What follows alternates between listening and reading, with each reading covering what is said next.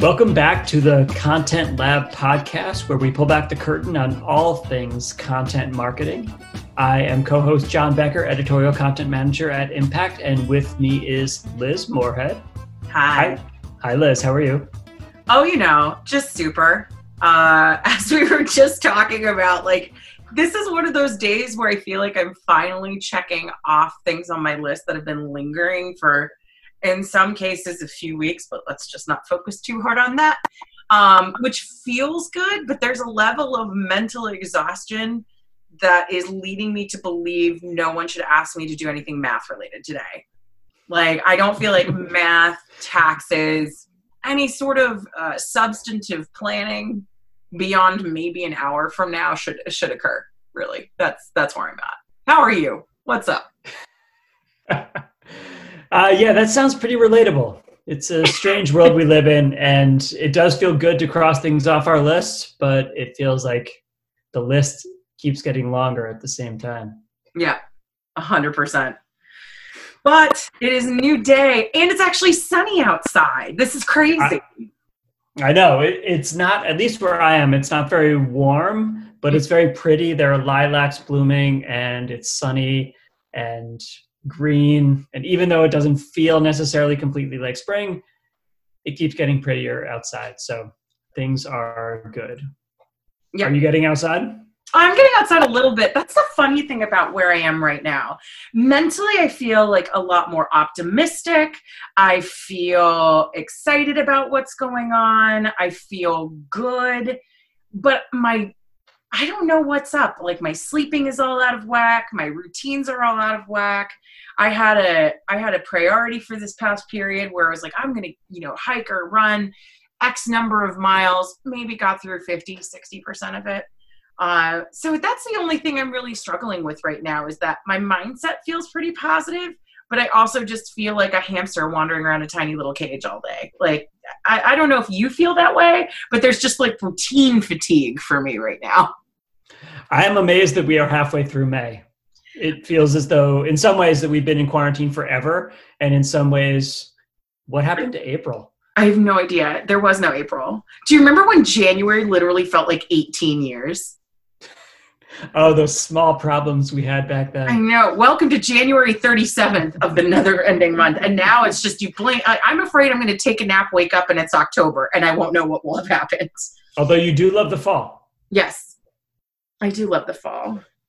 Maybe we could have a summer hibernation as opposed to winter. As a nap enthusiast, I consider it an art form. I'm down for that. But before we get too carried away with me talking about naps, which I could totally talk about, I think probably for an hour, maybe more. What are we talking about today? Well, I'm glad you're in the mental headspace that you're in, because it's time for the hot seat, Liz. Sizzle, sizzle. Oh, I regretted that immediately. I'm sorry. That was awful. Leave it in. Everybody should know my shame, but that was pretty awful. So today, we talk a lot of this podcast about the things that people think of most often when they think of content. Yeah. Blog posts, pillar pages, that sort of thing. But the reality is that content writers and content managers often have their hands on any copy that goes on their company's website, or maybe even any communication the company is putting out. And that can be as big as, Liz, the manuscript for a book, or it can be as small as subject lines of emails, those tiny little things where we might have to tweak and improve on getting a message exactly right. So today we are going to talk, or I'm going to talk to you and ask you, Liz, about writing content for landing pages. Ooh, landing pages are a tricky little thing too, because you have to do so much punchy, because you're not creating content, you're copywriting, which there is a subtle difference between the two. When you're creating content, that's where you can be not necessarily meandering, that can have a negative connotation, but you can be the pontificating thought leader. You can expand upon big ideas, put forward thought-provoking questions. Whereas at the landing page, you are creating copy that is designed to communicate very quickly, why someone should, give their information to you in exchange for a piece of content. That's essentially it. You're trying to convince someone. It's persuasive writing on crack, essentially. And you have very little, blank space to work with. Like you said, you don't want to clutter up something with too much text. And so you have to be very, as you said, pithy. It's like writing a sonnet in a way. It's an exercise in precision and economy. So let's start and back up. Hold on.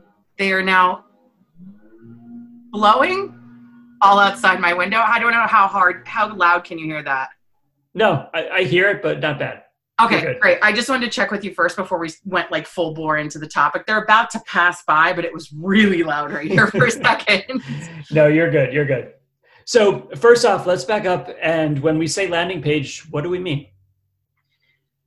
So a landing page at its core from a structure perspective, yes. So the goal is you usually have a piece of content. Maybe it's a pillar that is ungated, but there's a form on it so somebody can download a PDF. Maybe it's the more old school traditional white paper version where, again, there is a form on the page. Someone gives you their personal information in order to gain access to that piece of content. From a structure perspective, you're going to find a couple of things there. You're going to have a headline. You're going to have some convincing text there that's just going to tell everybody, gosh darn it, you need to have this. And here's why. It's just so awesome. Oh my God, give me your email address, please. Please just give it to me. One of the other things that we recommend on a landing page, which I don't see very often as the best practice that is followed, but it 100% should be. So we don't talk a lot about video on this podcast, but that doesn't change the fact that video is one of the most persuasive and trust-building mediums of content out there that exists today.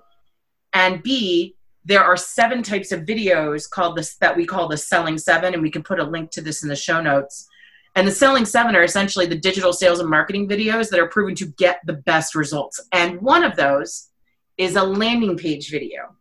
We've seen that landing pages that have a video on there that is from a human talking about what it is that they found on this page, why it's important, why they need it, what the value is. And then also, this is something that people often forget, what's going to happen once you give somebody your information? Like, we're strangers on the internet.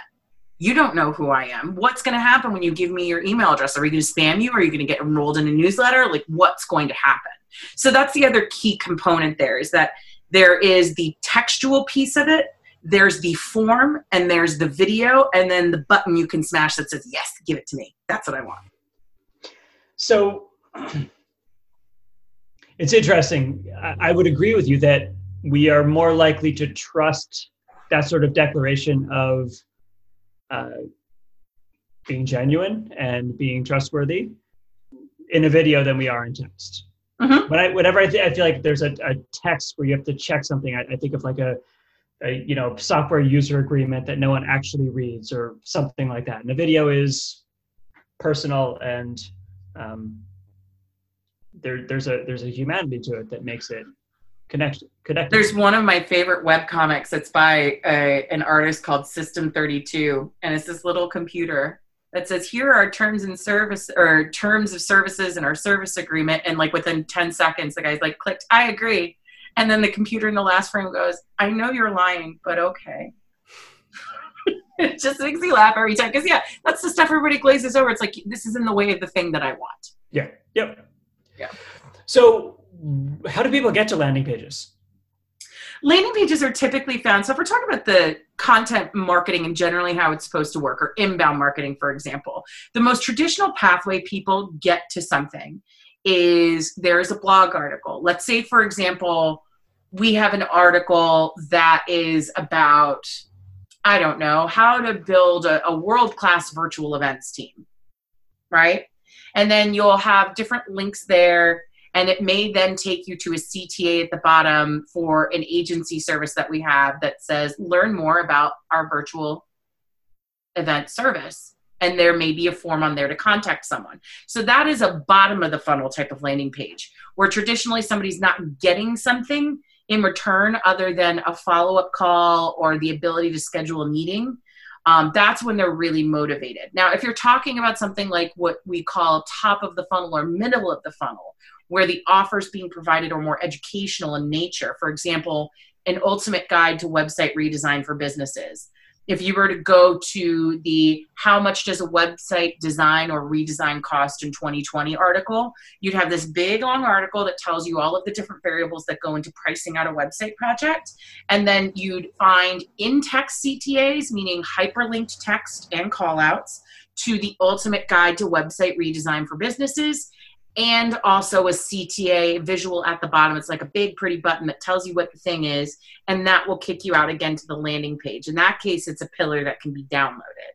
So usually that's how people are coming across it, and those offers that the landing pages are associated with should be highly targeted to the content. Like people should want to, that should be like the next logical step. Mm-hmm. Like, oh, I've understood this. Do you want to learn more? Yes, go here. Or for another great example would be, if we want to get more tactical with the type of offer being given. We have an article that is all about how to interview and hire the right in-house videographer for your company. And connected to that article, so it goes through interview questions, it goes through like traits you should be looking for, and so on and so forth. And in text, and at the bottom is, oh, and here's the videographer job description template.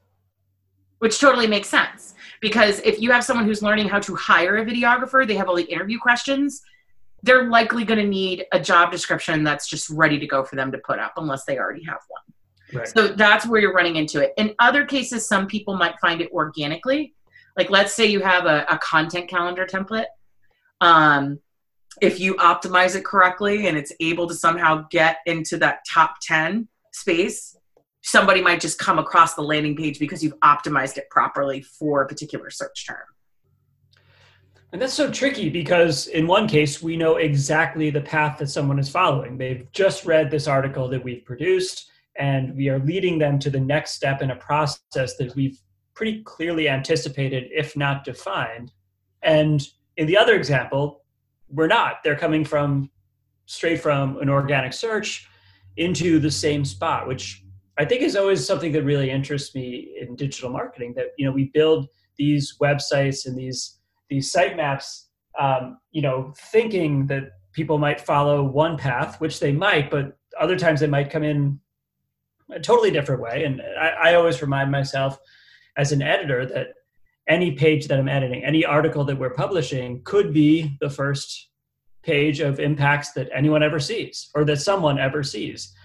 While in my mind, I think of all the other pieces we put out on this topic or on pillars that we've written or on news that we've done about it or podcasts, they might have seen all of those, but they might not have. And you have to kind of be prepared for both, which I think would make the writing of these landing pages sort of tricky.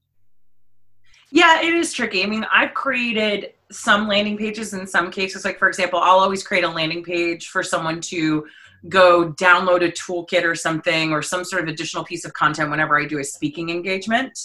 But I also have to be prepared for the eventuality that A, I might reuse that landing page for another purpose, or B, somebody might come across it organically.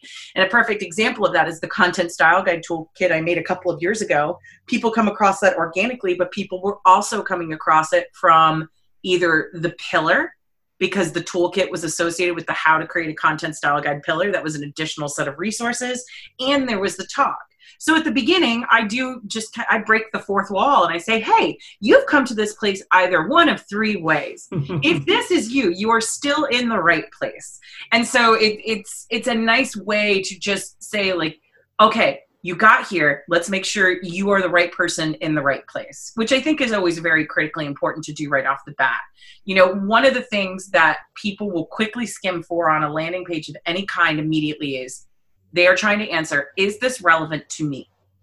And that is broken out into two categories. Does this solve the specific problem I am trying to solve? And is this solution designed for someone in my role, in my circumstances? The who, is it for me? And you really need to surface that very quickly, because otherwise it's going to get very confusing. So let's talk about how you actually write these. What's your advice for someone writing a landing page, building a landing page?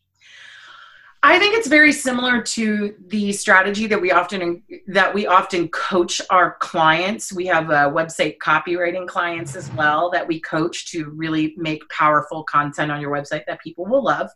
And that's, don't write about yourself, write about the people first. Like, your audience should be the hero of this particular piece of content, right? And you should focus very, very, very deeply on the problem they're experiencing. I think there's this urge in copywriting, especially conversion style copywriting, to immediately show up to somebody and be like, hi, my name's Liz. These are the solutions I have. Look at how great I am. Look at how great this is. This piece of content is awesome. And you don't spend any time going, hey, nice to meet you.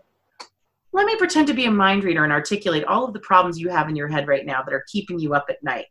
And really, really drilling into it from the perspective of, let me tell you what the problem is first. Let me paint the picture very briefly of why it is that you're feeling that way, what's brought you to that moment, and then how we're going to help you with this piece of content. So usually the headline itself will say something like videographer job description template. And then you'll dive into, you need a videographer, but you've never hired one before. You've never hired one before. You're not a video expert. You don't even know what's supposed to be in the job description. Great news. So we have video experts. And that's what this template is. It's ready to use. It's for dummies. It's for non-video people. You can immediately publish this into the universe and have people come to you. So that way we really start with their problem, which helps them understand who it's for and how it will help them. Like, people often say, like, well, we got to show the value really quickly. But yes, okay, the value will happen as an outcome. But if you focus instead like a laser on what is the specific problem we're solving, say it out loud, detail it. Okay, how are we going to solve it better than anybody else? Write that out. The value shows itself. The value is the outcome. It's not the goal. I love that. That's fantastic. Because I think there's such a natural reaction or a natural inclination to want to say, well, we've hired thousands of video, something like to start with me or I or my own expertise, and to start with you. That's such a radically simple and important way of reorienting the way we think about the process. Yeah, absolutely. I mean, that's how I also focus on article writing too. If you're not very quickly setting the table of what problem you're going to solve, whether it's by virtue of telling your own personal story about a time you've been in a particular circumstance, or literally pointing the finger with your words through the screen saying, you are here. This is how you're feeling. Oh my gosh, how'd you get here? Everything's on fire. Oh my God. Before you sweep in with the, okay, we can work this out. This is how you figure it out. Everything's going to be fine. Take this virtual piece of paper. It's okay. People want to give the solution to the problem before it even happens. And it's like, that would be like going to the doctor and I, as the patient, all I know is like, my ankle hurts. And the doctor comes back to me and says, well, this particular bone, the boop bone, is what is broken here. And like, I have no idea what you're saying and I don't care. I just know my ankle hurts. It's like, I don't understand. It's funny. I saw this post recently. I think it was a tweet. It was something about, me saying, I want to know how to, roast beets, and a food blogger saying, want to learn how to roast beets? And I say, yes. How do you roast beets? And then the food blogger says, I was raised at a small farm in Illinois, and like they go into this long story. I don't know if you've ever experienced this, way before they get to the recipe. Like, you just want the recipe. Oh my God. They want to tell you like some long story. Like it's so, when you think about it from that perspective, it's like this really selfish act where you're like taking my time rather than giving me the information. I'll trust your site and I'll come back to it if I like the recipe and it helps me solve my problem. But I don't want to have to wade through all the stuff about you when you are showing me that you don't have my problem at the heart of your post. Dan Baum, in an article that he wrote about Google ads, he did a big review post. I'll actually put this in the show notes because it's very funny. He references that exactly. And he's like, I don't care if like generations of your family never wrote down recipes and they've only been passed down through interpretive dance and oral tradition, I just want the freaking meatballs recipe. And it's so true. It's so self-serving. We spend so much time writing copy, whether that's on websites or landing pages or in our articles, in a way that serves our masters, serves ourselves, makes us feel good, makes us feel like we're checking off boxes. But if we're not stopping and saying, okay, who is it that I'm speaking to? What is their exact problem in their words? And if they were sitting in front of me right now saying, Liz, I'm going to take you by the shoulders, and in my words, this is exactly what I need you to give me. Like, your people, if you listen to them, like the little voices in your head that probably make it seem like I need to go see a doctor, like they will tell you what they want from you. They will tell you what they need to hear. You just need to listen. You need to sit down and think and define that.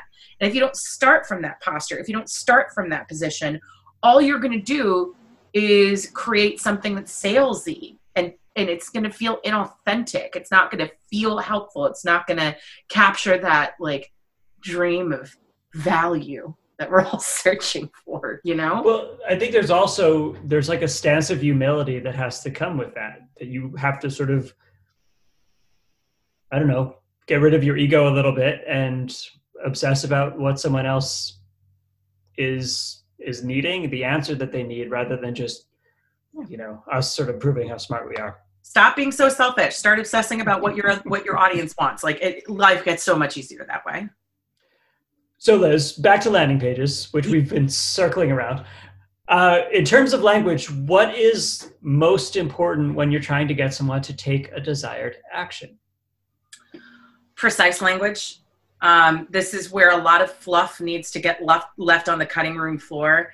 Have an adjective, but have powerful adjectives. Watch your adverbs. Those can quickly run amok in all of your copy. You need, like, every single word has to have a purpose. Every single statement needs to be powerful. It needs to paint a picture. And it, most importantly, needs to be active and action-oriented. You want someone to immediately understand what the thing is, what they're supposed to do with it, and what they're going to get out of it.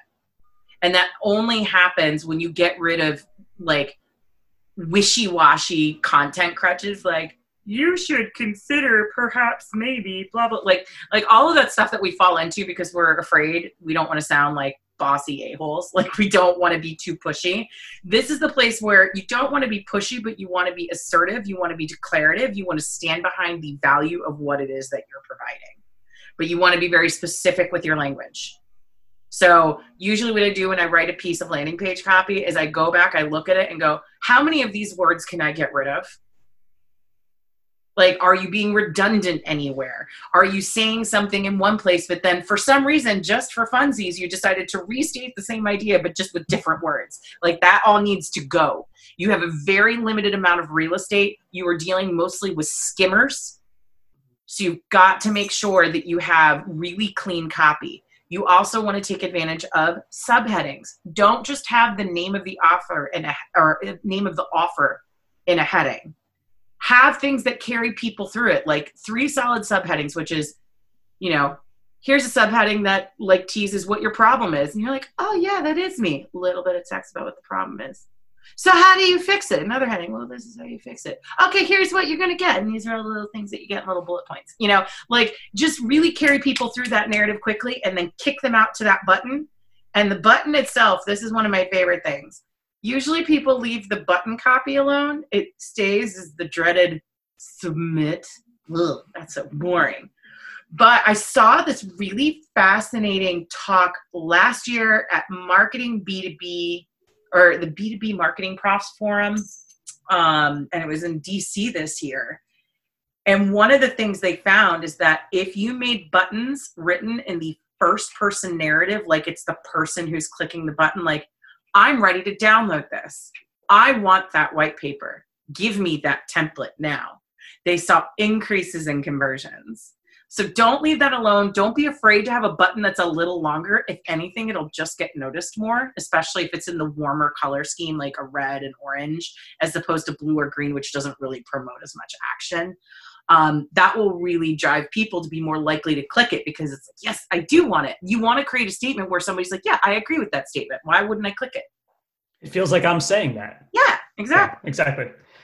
That's great because that actually leads into the last thing that I wanted to ask you, which is normally when we do our work, when we write, we have only so many tools at our disposal, our words, but it's normally black and white. With the landing page, you have design, you have color, you have more options to play with, a sort of bigger sandbox to play with. So when you build a landing page, are you typically working with a designer, or do you bring a designer in to look at something? Like you talked about warm colors and cool colors. Beyond the words, what do you recommend in terms of those other design elements that can make something what it is? I would say keep it simple. So we don't build a landing page from the ground up every single time. That would just be laborious. It would not be a scalable, repeatable process. That would mean there would have to be some sort of committee formed every time we wanted to create an offer, which is just not sustainable. So what we typically do, and I've noticed probably maybe it's every 6 to 12 months, sometimes 12 to 18, depending on what the type of landing page is, you'll see iterations appear. So we'll have, this is the general standard template for a landing page for a content offer. And then it may get updated again to be more in line with modern best practices, make it look a little sleeker, a little sexier from a design perspective. And then also, just any aesthetics that we may have changed to our branding or just our overall design aesthetic over time. So those are the types of things that evolve. But generally speaking, it's really simple.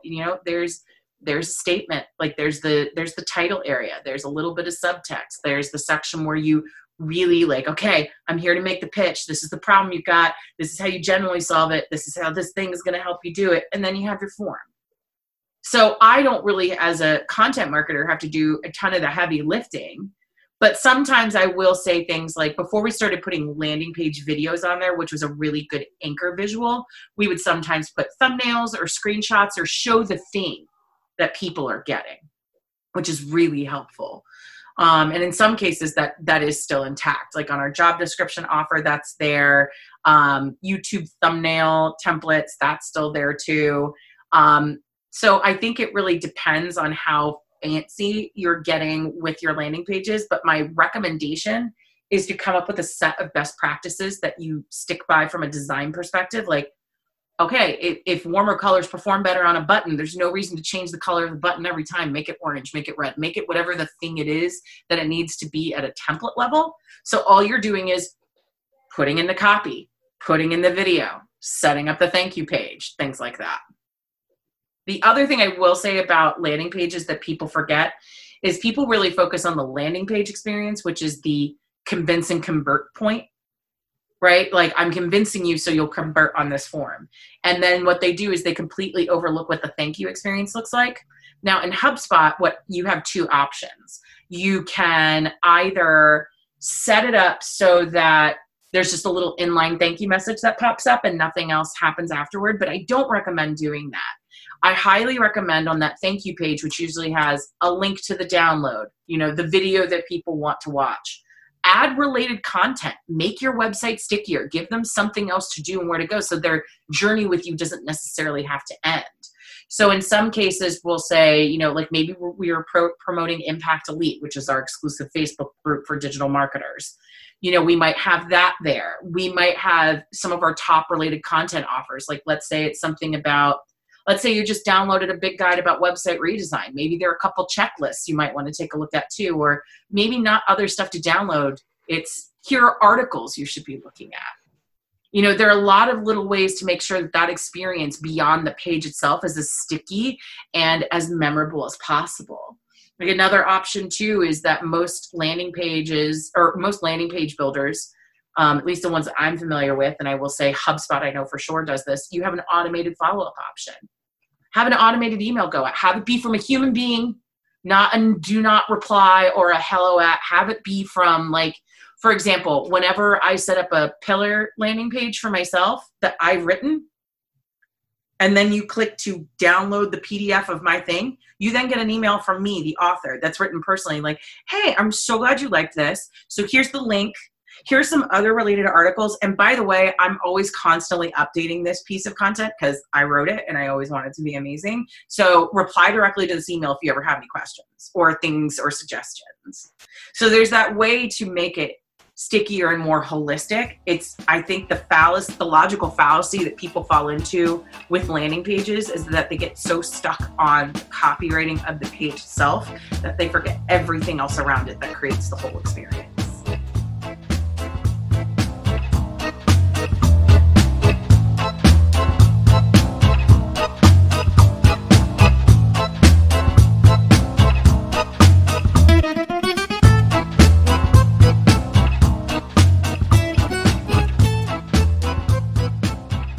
Let's learn something.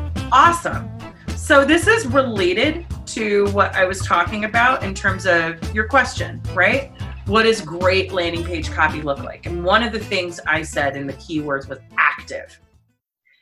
One of the most common problems or mistakes that I know you and I see pretty much every single day that we are editing content from our peers to go on the Impact blog is that people tend to lapse into what is called passive writing or passive voice when active voice is preferred. Now, before I start explaining the merits or why these things exist, I want to give an example because one of the things that's hysterical is that often so many of us are like, well, active voice is the thing you should be doing. And then when you try to come up with a good example for what is active voice versus passive voice, people start scrambling. So a good example of a passive voice sentence would be, this sentence is written in passive voice, wherein the sentence is the noun doing the verbing. Sentences can't do anything. They can't verb. They are inanimate objects. They are not sentient. They have no artificial intelligence. They have no capacity to make decisions or do anything. The correct way to put it would be, I am writing this sentence, in which I, the human with thoughts, feelings, opinions, challenges, goals, dreams, a Snuggie tucked somewhere in my closet, I can do something because I am a person who can do a thing. Now, one of the reasons I've found that people tend to lapse very quickly into passive language is that, especially for younger people, passive language can sometimes have this strange veneer of sounding more professional, even though it is passive. It sounds more like you're suggesting something as opposed to being, too pushy or bossy. And it can feel a little bit, I think, uncomfortable at first for people who are not really feeling maybe as authoritative or settled in what their own voice sounds like in writing to lapse into passive voice, but it kills your writing. Passive voice, what you do not realize is that when people read a sentence, there is a split second where they have to invert the sentence in their brain to understand what it is that you're saying. So you're putting it in passive voice, and I'm trying to figure out what the active version is. It's subconscious. It is an infinitesimal amount of a second, but it's a critical one because if you have passive sentence after passive sentence after passive sentence, it's going to turn people off. They're going to start glazing over, and those big ideas that you want to stick will not be there. Another good example is that there's an article that was written by Brian Casey, who's one of our Impact content marketing trainers. And he had this really powerful statement at the end of an article that was all about putting the onus of responsibility back on the reader. So essentially he was talking to clients or prospective clients and saying, well, okay, so you want to have a great, healthy relationship with your content marketing consultant, then you need to take responsibility for it. And the way his draft originally ended it, or the way he originally ended his draft, which is hilarious. That was a passive sentence. Okay, I see the irony. I get it. Grammar Jesus. I'm there. He at first ended it as frustrating conversations will occur, and that's okay. And I get it, because when you're sitting down to write that sentence, there's going to be that immediate hedge of like, well, I don't want to tell them that they're going to have awkward conversations.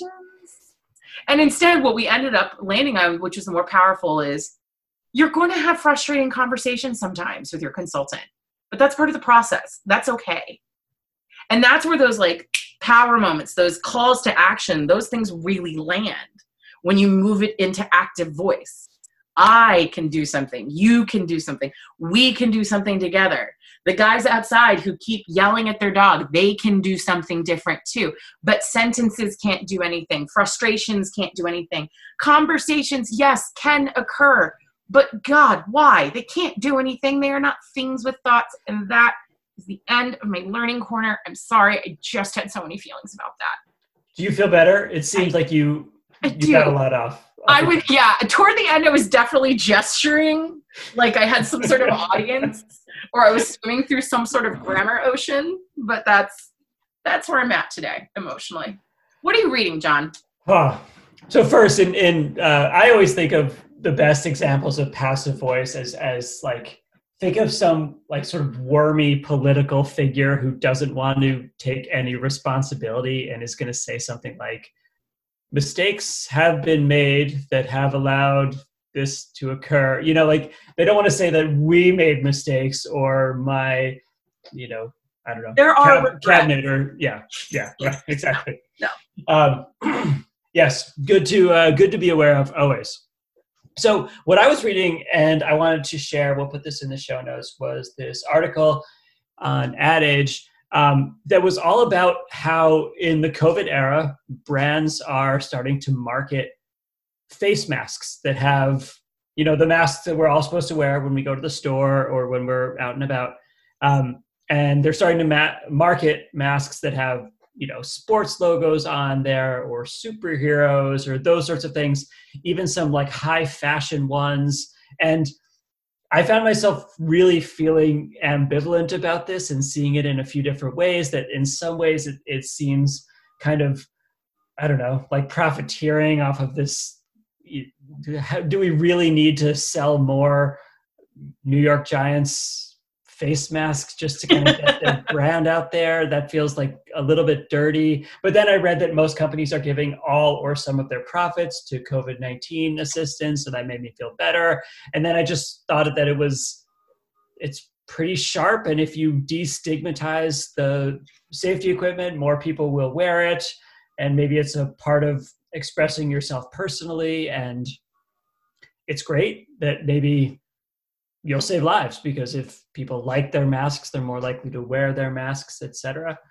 But ultimately, I think what I settled on about this piece was just that amazing knowledge that sometimes there are entire industries that might be huge that don't exist at your present moment. And 3 months ago, no one was talking about making branded face masks, but how big will this industry be this year? And it's an amazing reminder that as much as we think that everything has been done or everything has been tried or anything like that, as the world changes, and granted, this is a tragedy, and I don't want to suggest that we want more of those or anything like that, but any big event could happen, and an entire new industry can spring up, and the companies that are nimble and willing to adapt and willing to be creative are suddenly finding opportunity where it didn't exist before. So an interesting piece that made me, as I said, take a whole roller coaster ride of emotions and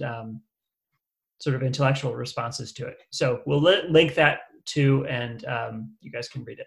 Yeah, it's so funny. I think you also brought up something that I'm guilty of all the time, which is when I see something, I get very judgy. I'm like, well, that's not okay. I can't believe they did this. What monsters? What capitalist, all like terrible people capitalizing on a tragedy. And then you go, oh, so that's a good thing.